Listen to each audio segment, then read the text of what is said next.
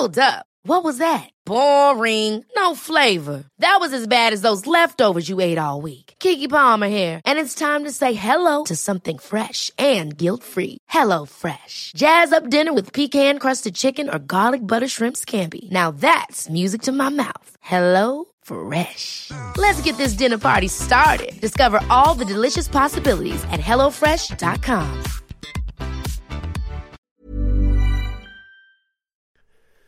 The following on podcast is proudly sponsored by Barbados Tourism. Before we kick off the show, I just wanted to take a moment to remind you that the ICC Men's Cricket T20 World Cup Final is taking place in Barbados this summer. This, by default, gives all of my fellow cricket fanatics the perfect excuse to go and book a holiday to Barbados in June and experience firsthand the euphoric atmosphere at the Kensington Oval, the cricket mecca of the Caribbean. If the cricket alone isn't enough to tempt you, then let me be the one to remind you that a trip to Barbados can also include leisurely strolls along the breathtaking coastline, mouth-watering flavours of the world-class Bajan cuisine, and, of course, plenty of rum. Head to visitbarbados.org/cricket today to book the trip of a lifetime to Barbados, the best place to be a cricket fan.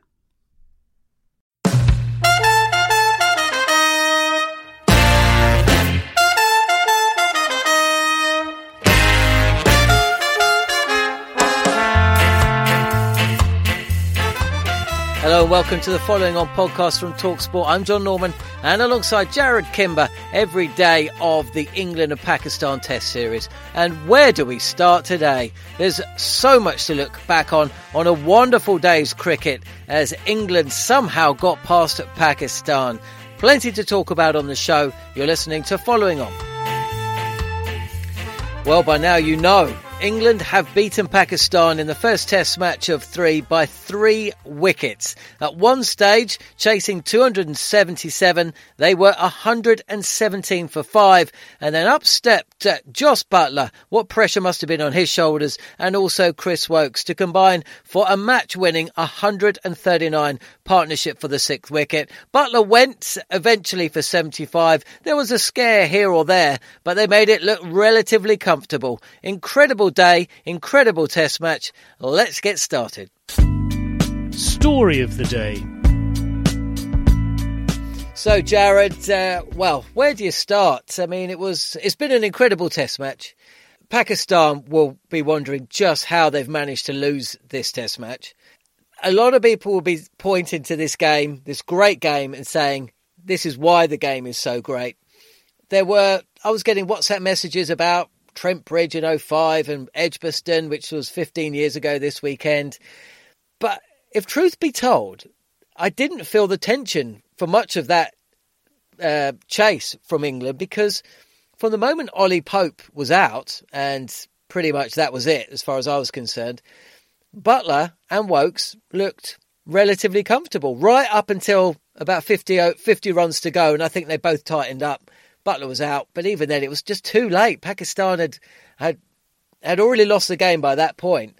So it was a bit of a bizarre day, I think that's what I'm trying to say. It was like the air went out of the ball after Ollie Pope's wicket. And now some of that has to go to Buttler, because he clearly came in, saw what was going on at that point, and was like, we're going to have to get some runs and get some runs quickly. And I think at that point, I don't even think they were really thinking win the game. I think they were thinking at that point, we just have to knock them off their line a little bit. But how many times did the ball play up after Ollie Pope and Ben Stokes? If they'd lost that test by, let's say they lost by a couple of runs, they would have been looking back going, how did we get the only balls that did anything at all? 2 crazy deliveries, realistically, when the pitch held up really. I think I said, was it last night, I thought the pitch was fairly flat and that it wasn't doing much. I thought the Pakistani bowlers would have to do. When the Pakistan tail came out and did what they did, I was like, this is a flat pitch. And I thought that if Pakistan kept the pressure on, it wouldn't matter that it was a flat pitch. I think their bowling attack was so good. They didn't keep the pressure on. Buttler played the best innings I've ever seen him play in Test cricket. It's such a weird game, because if you hate Buttler, this is the reason he shouldn't be in the side this game, because of his wicket keeping. And if you love Buttler, this is the reason that Butler has to be in the side. Whereas somehow he's actually had a par game. I think at one stage, I think he ended up, losing 84 runs when he was wicket-keeping for England and making about 100-odd runs when he batted. So it's a very, very bizarre situation from him. But that's the best innings. Actually, before I say that, Chris Woakes shouldn't have been batting at 7, right? He should not have been batting at 7. It was a mistake by England, more so probably when Stokes was fit enough to bowl. And he hasn't made runs in 2 years. And then to play that innings, I thought he batted even better than Butler up until a point where he lost it a little bit in the middle there. I thought that was, an incredible innings for him. So you could easily argue that Butler's wicket-keeping mistakes put them in this position and that Woakes was selected incorrectly. And yet you would still have to say that those are the two best test innings they've played. Butler made that 100 against India when he's only 100, I think. When he was playing for the draw against India. That was a great innings. He played a really good innings against Pakistan. He's played some really nothing like this. Nothing like this. An absolute incredible effort from him. And as I said, Woakes was even better. But let's be brutally honest. It did look like they were playing against a shuttlecock at times. I mean, I think Pakistan lost the ability to bowl good line and good length. Butler and Woakes have to get a little bit of credit there. But that ball and that pitch were doing absolutely nothing from that point, from Ollie Pope's wicket onwards for a long time there. And as you said, that's what I think maybe you and I felt, is just that the air had gone out of it. I was shocked that they didn't win it 5 wickets down in the end, that there were any wickets at all. But, it's still very, very fun test all the way through. I mean, think about this. At one stage, Pakistan had England, 3 for -20. After Shah Massoud's knock. Pakistan allowed England back into the game twice. 3 times. I'm going 3 times. I forgot when they collapsed in the 3rd innings. 3 times they were massively ahead of this game, Pakistan. England were never ahead of the game until Woakes and Butler had put on 100. Azhar Ali's captaincy is going to really be scrutinised, partly because his batting has fallen off the cliff as well. You can just feel it on social media. All of Pakistan was slowly, then quickly, absolutely losing the plot. And in fairness, my friend Wakar, he texted me this morning. He says so much about the cricket fans' psyche. He was like, "Nah, England are going to win today." I was like, "No chance." Even at tea, he was like, "Yeah, England's game." I was like, "Mate, they're going to bring back Mohammed Abbas. That's going to tie at one end, and then Yasir Shah is going to bowl at the other end. 1 wicket and you're through to the tail. No chance." Well, he was absolutely right. And I was wrong, not for the first time. But the pressure's really going to be on Azhar Ali, because for Pakistan to have lost this test, I know the ball went very, very soft. There was no reverse swing. I know that you've got 2 very inexperienced, raw and exciting bowlers, but they're inexperienced as well. But Pakistan should not be losing this test match. No, I find it hard to blame Azhar Ali if you take him out of the batting unit, because obviously he plays a fairly major part in that, batting at number 3 and not being able to hit the ball off the square. And I'm not sure how he's going to make runs with the flaws in his game at the moment in Test cricket. As a captain, he perhaps, when Butler and Woakes came out, he probably tried a few too many things. It felt like, we're going to try this for a couple of balls, then we're going to try this for a couple of balls. Where realistically, I think had they bowled dry, had he maybe brought Abbas on quicker, had he kept Yasir around the wicket bowling into the footmarks, had they tried bowling short to Woakes, a few sort of staple things, I think they could have done it. But realistically, I don't think the bowlers bowled particularly well once they must have realised there wasn't anything going on that pitch and with that ball.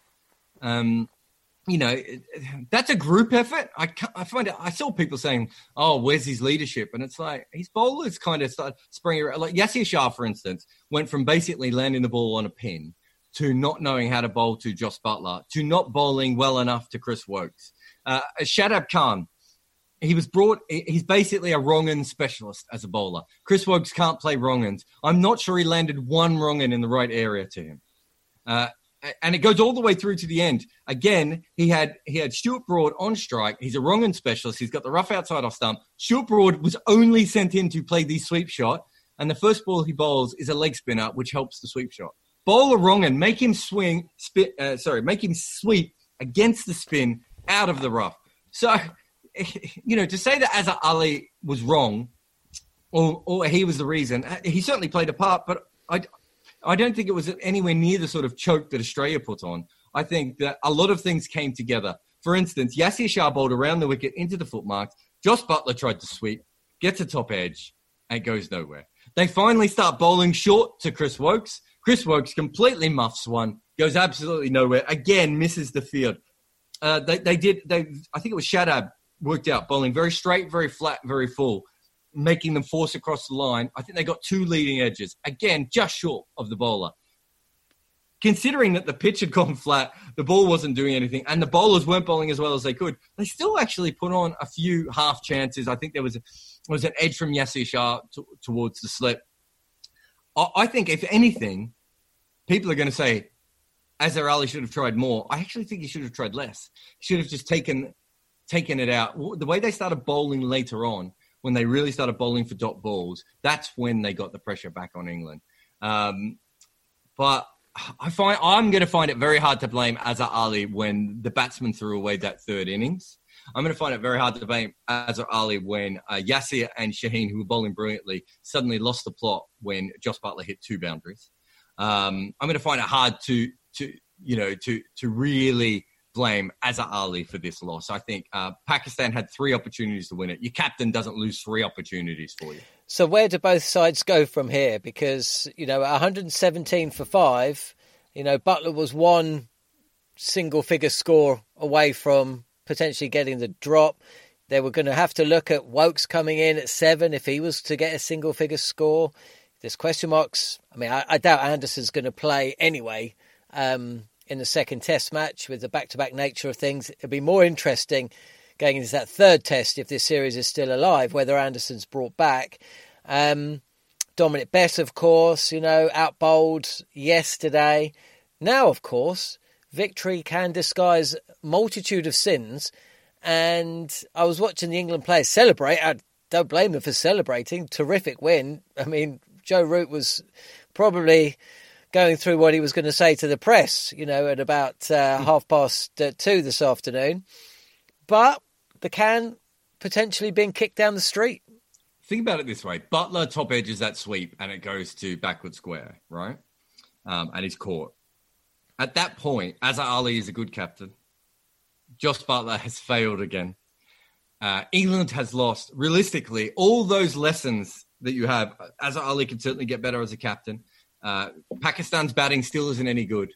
They would have won the game without that. Woakes still shouldn't have batted at 7, whether he made runs. All those things sort of still exist. And it's one of those things that you suddenly look at the result. You have to look at the bigger picture here. These are 2 flawed teams, one of which who managed to outflaw the other one, essentially. And we're saying that a lot at the moment. And outside of India, I'm not sure there are many complete teams out there. There's some really exciting teams. I think I said about a year and a half ago on Twitter that England is the most interesting team in world cricket. And oh my God, do they consistently be that way. They are incredible at their ability to consistently baffle you in every single direction. And Pakistan have been like that since, 1959, realistically. So, I think that if England look at that and go, there's no problems here, we're all going well, then they've made a mistake. And the same would have been if Pakistan would have got away with that win, if they would have gone, we've won this game. There's no problems here. There is clearly flaws within both of these teams. And England got away with a couple of mistakes and Pakistan almost got away with a bunch of mistakes. And that could be why this is a really good series because these teams sort of overlap beautifully when it comes to what they do well and what they do hideously. Do we get ourselves tied up in knots somewhat, kind of assuming that, every single sports team, in this case England and Pakistan, in our minds are working towards becoming number 1 in the world, going away to India and Australia to win series for the first time in a few years, when the people who are involved in the actual running of the team and playing for the team, they're just literally trying to cling on here. You know, it is a misfiring side. It's a disjointed side. I could speak for both teams here. They're just trying to win a game of cricket at the end of the day. That really is it.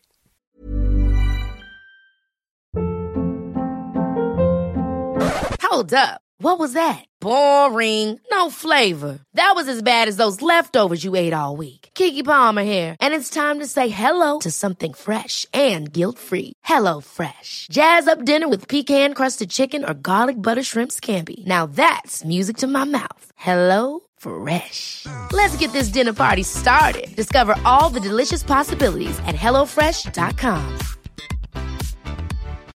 Millions of people have lost weight with personalized plans from Noom. Like Evan, who can't stand salads and still lost 50 pounds. Salads generally for most people are the easy button, right? For me, that wasn't an option. I never really was a salad guy. That's just not who I am. But Noom worked for me. Get your personalized plan today at Noom.com. Real Noom user compensated to provide their story.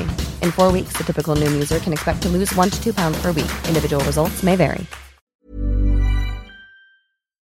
The following on podcast is proudly sponsored by Barbados Tourism. If your passion for travel is on par with your passion for cricket, then I have some excellent news.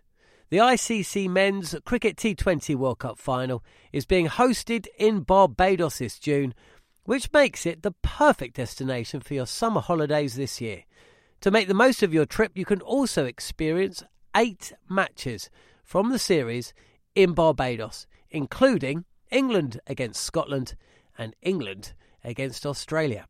In under a month's time, you could be spending your days exploring the vibrant streets of Bridgetown, drinking rum in the sunshine and experiencing exotic Bajan delicacies. In the culinary capital of the Caribbean, there truly is something for everyone. There's no need to wait a second longer.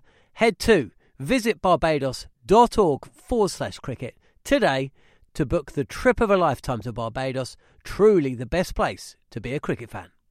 Yeah, I think it is quite interesting, especially there has been so much this summer already thrown forward to the Ashes. And I'm like, they lost, let's just start with England there. They lost the first test to West Indies, came back well, but West Indies played a role in England coming back well also. They then should have lost this test in a couple of ways and have come back beautifully. It's an incredible chase. Doesn't matter if everything goes your way, you're still not supposed to win this game. You know, what England did was still better, way better than what you would expect another team to do in that situation. But this whole idea of that, they've got to get the team ready for the Ashes and everything. They've got to get the team ready for every single game they play in. You know, I mean, we still don't know about Bess. Who knows what's going on with Crawley? Rory Burns, again, in this test match, looks like you're just like, he's a good player. And then you look at him and go, he's out again? Sibley, I mean, and let's not go to Pakistan have a captain who cannot play when the ball is outside a stump. And when he cannot play when the ball is at the stumps, they've got a leg spinner that they brought into this side as their 5th bowler, who the captain decided basically not to bowl. And then when he had a chance to bowl, you could see why the captain didn't bowl him. A 12-year-old opening bowler at one end, a 20-year-old phenom at the other end. They dropped Mohammad Abbas recently, remember? Everyone's going nuts about Mohammad Abbas. And it's chaotic.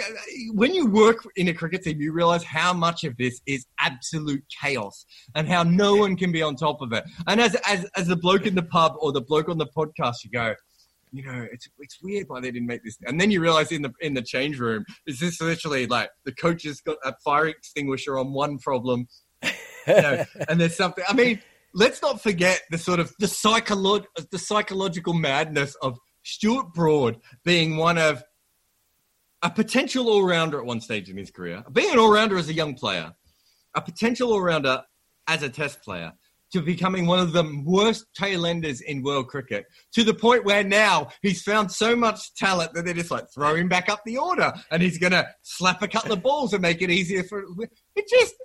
That's what I think people don't understand, is just how crazy it is on a day-to-day basis being involved with this. And this test match and this series against the West Indies, and I think probably the next 2 test matches, just heighten all that because of the general madness that is involved with everything. And I'm not even talking COVID. I'm taking COVID away, but just looking at these teams and, Ben Stokes' injury and then Ben Stokes' non-injury and Zach Crawley leaving the side and Shadab Khan batting at 7, all that sort of stuff.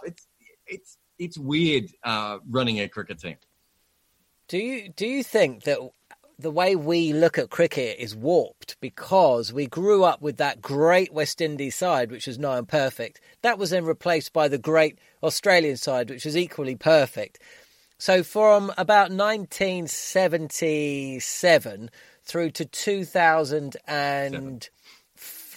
Well, yeah, but they lost in 2005. And they beat a World 11 and smashed it. Do you know what I mean? I know what you mean. But do you know what I mean? For the best part of 25 years, is that right? 40 years. Yeah, nearly 30 years, there's been a dominant, perfect cricket team.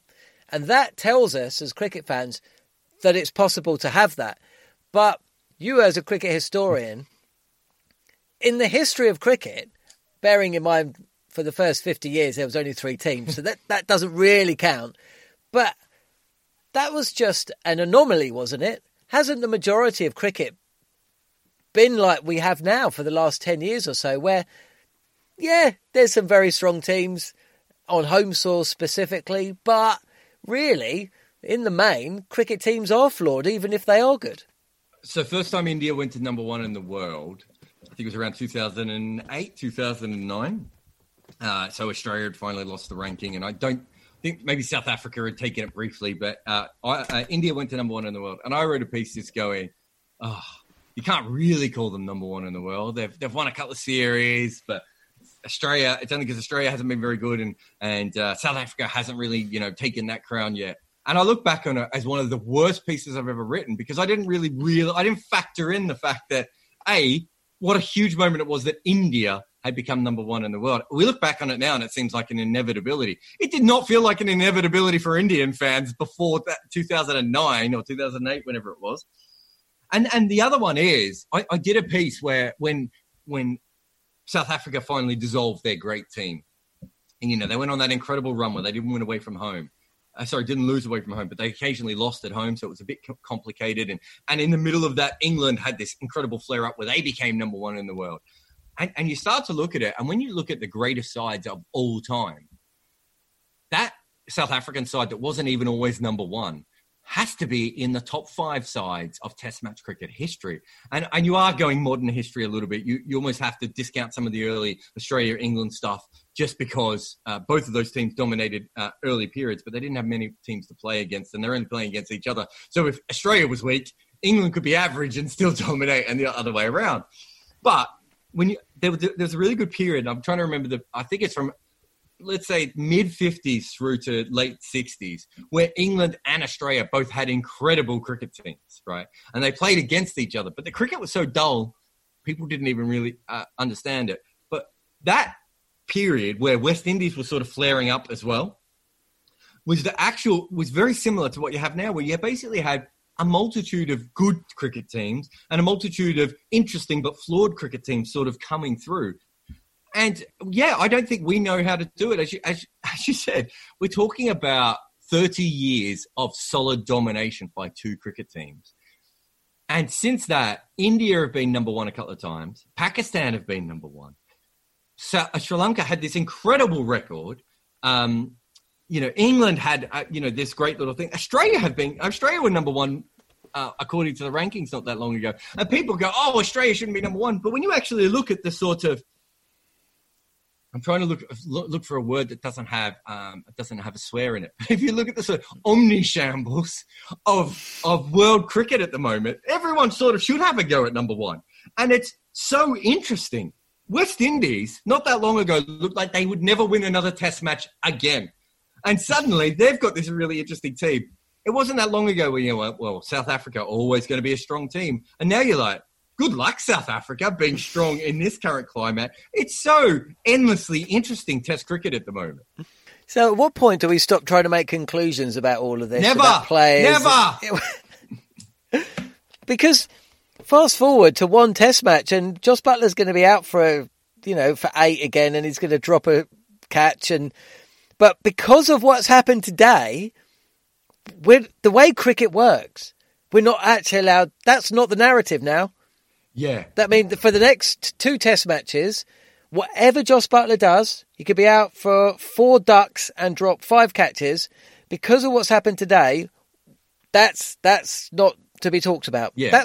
That's the weird thing with cricket. That's the kind of in this country anyway. I mean, hopefully not this show, but the way cricket works, there's one story every day. Yeah, you know. I think in terms of the way the media works, one story per. And tomorrow the story will be, you know, Azhar Ali's captaincy, if you're from a Pakistani slant, and Jos Buttler sticking 2 fingers up at the critics. Yeah, there's, as you say, if that top edge sweep had been caught, this is why. Okay, when I was a kid, and I still kind of believe this, when a batsman, I remember hearing Jack Bannister every time. I love Jack, but it used to really grate with me that every time a batsman scored a century, he would say, "And that's one of the finest centuries you'll ever see." Blah blah blah, and I'd be thinking, well, he was dropped. And when I was a kid, I used to discount a great innings. I mean, a great innings did not occur if a batsman was dropped. You know, all right, if you score 300 and you've been dropped, fair enough. But do you know what I mean? That's the maddening but beautiful thing about this game. The narrative hinges on luck. Yeah, I mean, there are a few sports in the history of mankind that have luck at the heart. And T20 is probably even worse than Test cricket, weirdly, because of the short nature and the way it goes. But cricket is a general sport. I mean, we know how much the toss can take. I mean, the pitch flattened out and the ball got soft and the game changed today. And that won't be the narrative. That just won't be the narrative. I was thinking the whole time that I was thinking 2 things, and both of them sort of around Buttler a little bit. But I was thinking, if England lose, Jos Buttler doesn't make 50, then he's the reason they've lost. And if Pakistan lose, then Azhar Ali is the reason they lost. And I was thinking, I'm not sure either of those narratives are true. Yeah. And also, I'm not sure that the narratives would have been true. If Pakistan had won, Azhar Ali wouldn't have been any better a captain than he is right now. And the same with Jos Buttler. Honestly, nothing about this test match has made me think that the original selection of Jos Buttler and all the stuff-ups that it has caused. I mean, Johnny Bairstow's career is gone. They made a mockery of their all-rounders, which was a huge problem. The Ben Foakes thing, all of those things still exist today. Jos Buttler made mistakes with the gloves and then did well with the bat. That's basically what we expected him to do anyway. And as I said before, he's come out of it par. But that is not the way that people look at these things. And you're right. We veer violently between all these different things. I know this has absolutely nothing to do with Azhar Ali or Jos Buttler, but look at the sort of treatment of guys like Sean Marsh and Keaton Jennings, right? All we ever do is look at their failures, and we don't actually look at the very basic things of that they are very flawed batsmen who, if they were only picked when the conditions are in their favour, which we do with bowlers, of course, but we don't do with batsmen as much, they'd actually be incredible single-source players. They could come in for Asian tours and just be really, really good, and then you just sort of discard them and rest them and do whatever you have to do for the rest of the time. But we never think about players this. It's literally, how good are they going right now? Most of the stuff that was said about Jos Buttler in the last couple of tests was absolute nonsense. The bigger problem with Buttler has never been his form fluctuations, because we know consistently he's never going to make runs in Test cricket because he has consistently never made runs in Test cricket. We already know that. So we know that he's going to have a game like this and then a couple of low games. That is what he's going to do. The bigger problem is did England take too big a gamble with what is a fairly good core of players to bring Buttler in the first place? And almost no one talks about that. Almost no one gets... And then suddenly he misses a stumping and drops a catch and he's a bad wicketkeeper. 2 tests ago, everyone was going, oh, at least he's no Dowridge. It's ridiculous the way we talk about cricket. But isn't that wonderful, John? Isn't that a wonderful thing that we veer so violently in every direction? A bit like this test match. Okay, let's wrap up. Second test, it only gets underway on Thursday. How do both teams come back from this? What do they do? From an English perspective first, I imagine that Anderson will miss out, and I imagine that Archer might miss out as well. I think they might bring in... Well, Ollie Robinson's been added to the squad. That was the thing on the way to work today on the the Cricket Press WhatsApp group. Given word, Ollie Robinson drafted into the secure bubble. He won't play for his county. And you think, right, Anderson out. you know, Anderson out. I mean, he's not going to play anyway, but Anderson out. You know, you can't drop Wokes, especially after he's just hit 84. He's probably man of the match. But Anderson will miss out. It's just a question of whether Archer does as well. If Archer does miss out, bring in Wood. To be honest, though, Jared, I don't think it's going to make a great deal of difference because Pakistan can't bat. I was thinking that. I was thinking, at the further you went, then I was just like, okay. So I was thinking the flip side of what you say is Pakistan. So what are they going to do? Who are they going to bring in? So essentially, the only way they can strengthen their batting order is to drop Shadab Khan and bring in another batsman, I suppose, and move Rizwan down. Or that's probably my that's it. My boat. Or they drop Azhar Ali and they use one of their spare openers to bat first drop. Right, those are the only things they could do. Even so, I'm not sure that's going to improve their overall batting all that much. And Zach, no, and also Shadab Khan. Actually, it was his innings in the first place that he scored 45. He took a few wickets. Yeah, exactly. This is going back to the point, isn't it? I mean, this is the thing. It doesn't really matter, Jared. It doesn't matter what England do, and it doesn't matter what Pakistan do. I think we need to stop thinking that there is an answer to this jigsaw. Perfect example today. I was thinking about the language we use in cricket. I can't remember what it was. I think it was Michael Holding saying when Wokes came in, we've got to remember that England is one batsman short for this match. And he's right. If this test if that innings was played 100 times, the batting lineup would probably win about 35%, maybe 30%, maybe 25% against that bowling attack, right? But the thing about cricket is that that's not how it's played. We don't play that many tests. And so Shadab Khan and Chris Wokes were both pushed well above their batting places in this test based on form, experience, and overall batting talent. Right. And yet, both of them actually played probably two of their best batting performances that they've ever had. And it's just like, it doesn't matter. Let's just pick a random generator next test. Pakistan go in with 9 left-arm seamers and 2 leg spinners, and Jofra bats at 3. It doesn't matter. Oh, it's brilliant. You know, in football you have substitutions, and because of COVID, you can have 5 of them, I think, at the moment. And essentially what that's meant is a change in the tactics. So Fulham were playing QPR and they were 2-0 up or 2-1 up with like 10 minutes to go.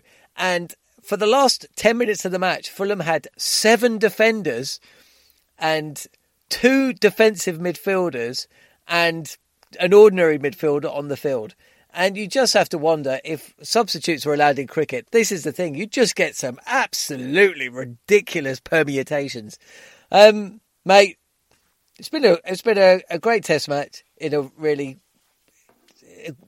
balmy way. It's been a great summer in a really balmy way. You don't need fans, you know. It does not affect the cricket in any shape or form. Look, we'll talk to you in the week. You're hosting Cricket Collective on Tuesday on TalkSport 2, 6 till 7 with Harmy. Mm-hmm.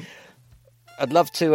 It's going to be great to hear what he has to say about all of this, and then we'll be back as well, following on podcast after every day's play. Following play in the second test match. It's myself and Jared.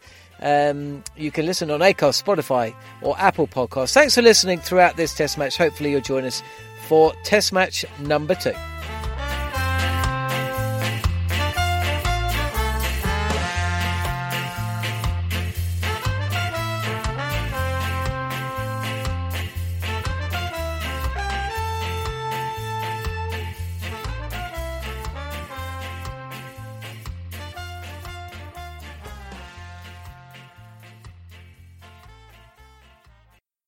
The following on podcast is proudly sponsored by Barbados Tourism, and this is your gentle reminder that Barbados is the best place to be a cricket fan. With 8 matches from the ICC Men's T20 Cricket World Cup Series taking place in Barbados this summer, including the final, you can experience the summer of a lifetime by booking today. Aside from immersing in world-class cricket in the sunshine, Barbados is the dream destination for all travel enthusiasts. It is where adventure meets paradise, the culinary capital of the Caribbean, and better still, the birthplace of rum. If you're keen to unite with cricket fans across the globe for what is set to be an unforgettable summer, then head to visitbarbados.org/cricket today.